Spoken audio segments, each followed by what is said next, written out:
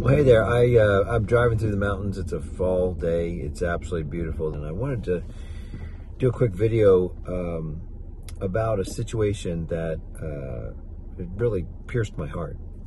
I have a really beautiful friend and brother who had dealt with in the past a suicidal son, and he didn't know, as the father, he didn't know the depths of what was going on in the son's life, but he ended up finding out that his son was suicidal, and immediately he went to the concern of, what have I done? Did I fail you? I mean, that's pretty common what we do. And but the thing that really struck my heart, and the thing that really hit me deep, is he said it was the most painful situation of my entire life to know that my son wanted to commit suicide and just didn't want to live, had no hope, and didn't want to live anymore. That was one of the most painful things. The only thing more painful is if he had actually committed suicide. So I was thinking about that, and I got really struck, because in difficult times we can maybe not plan a suicide, but have we ever thought, oh, I just wish I could be dead. I just wish I was dead. I've heard a number of people say, oh, I just wish I was dead, because the situation is so difficult and so hard.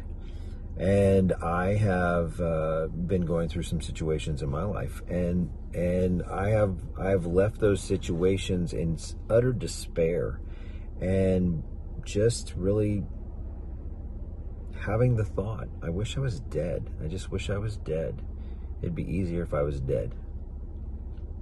And the thing that pierced me so deeply is that I realized that even garnering those thoughts, even formulating them and meditating on them, is wounding of our Father.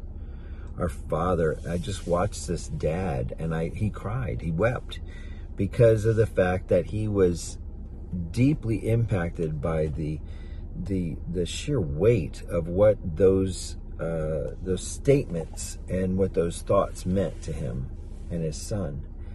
And I just had to repent. I just had to say, God, I am so sorry that difficult situations have given me the temptation to just want it to be over, rather than leaning into him, rather than dependence, rather than going to him and talking with him and connecting with him. Not that I haven't done that, but where it settles down and becomes almost a death wish, that's a wounding whole way of thinking. You may not plan it, but if you are in despair, depression, anxiety, fear, and you just want to die,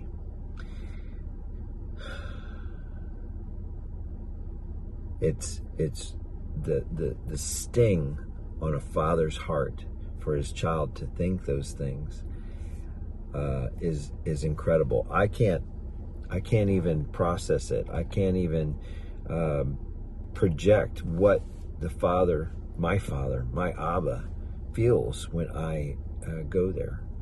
But I have purposed that in hardship, I will not go there if I have that. And I do know, now here's another thing. If you ever have that thought, you know where it's coming from. I literally, if I'm going through a situation and I want to die, I literally have stopped and said, Satan, stop it. Because I know exactly who it is. It's him. He is usually exaggerating or exacerbating the problem and making it absolutely horrible and worse. So I don't want to give him way and give him place. And so if you ever have those thoughts, I just wish I was dead, you can know whose those thoughts are. That's not God. Those are Satan's thoughts. He wants you dead. He's the thief. He's the murderer. He's the robber. And he wants to do that on our lives regularly. And what better way of stealing and murdering and than suicide or suicidal thoughts or agreement with any way with him to just have it end. So I don't know if that helps you today. I just wanted to bring that to you and just kind of confess it out and say, I am seeing these things, and I am not allowing them to have leg room and feet to walk out. So I hope this encourages anybody that's going through some difficult situations and may have those thoughts. Those aren't God. Those aren't the Father of light and the Father of love and the Father of life.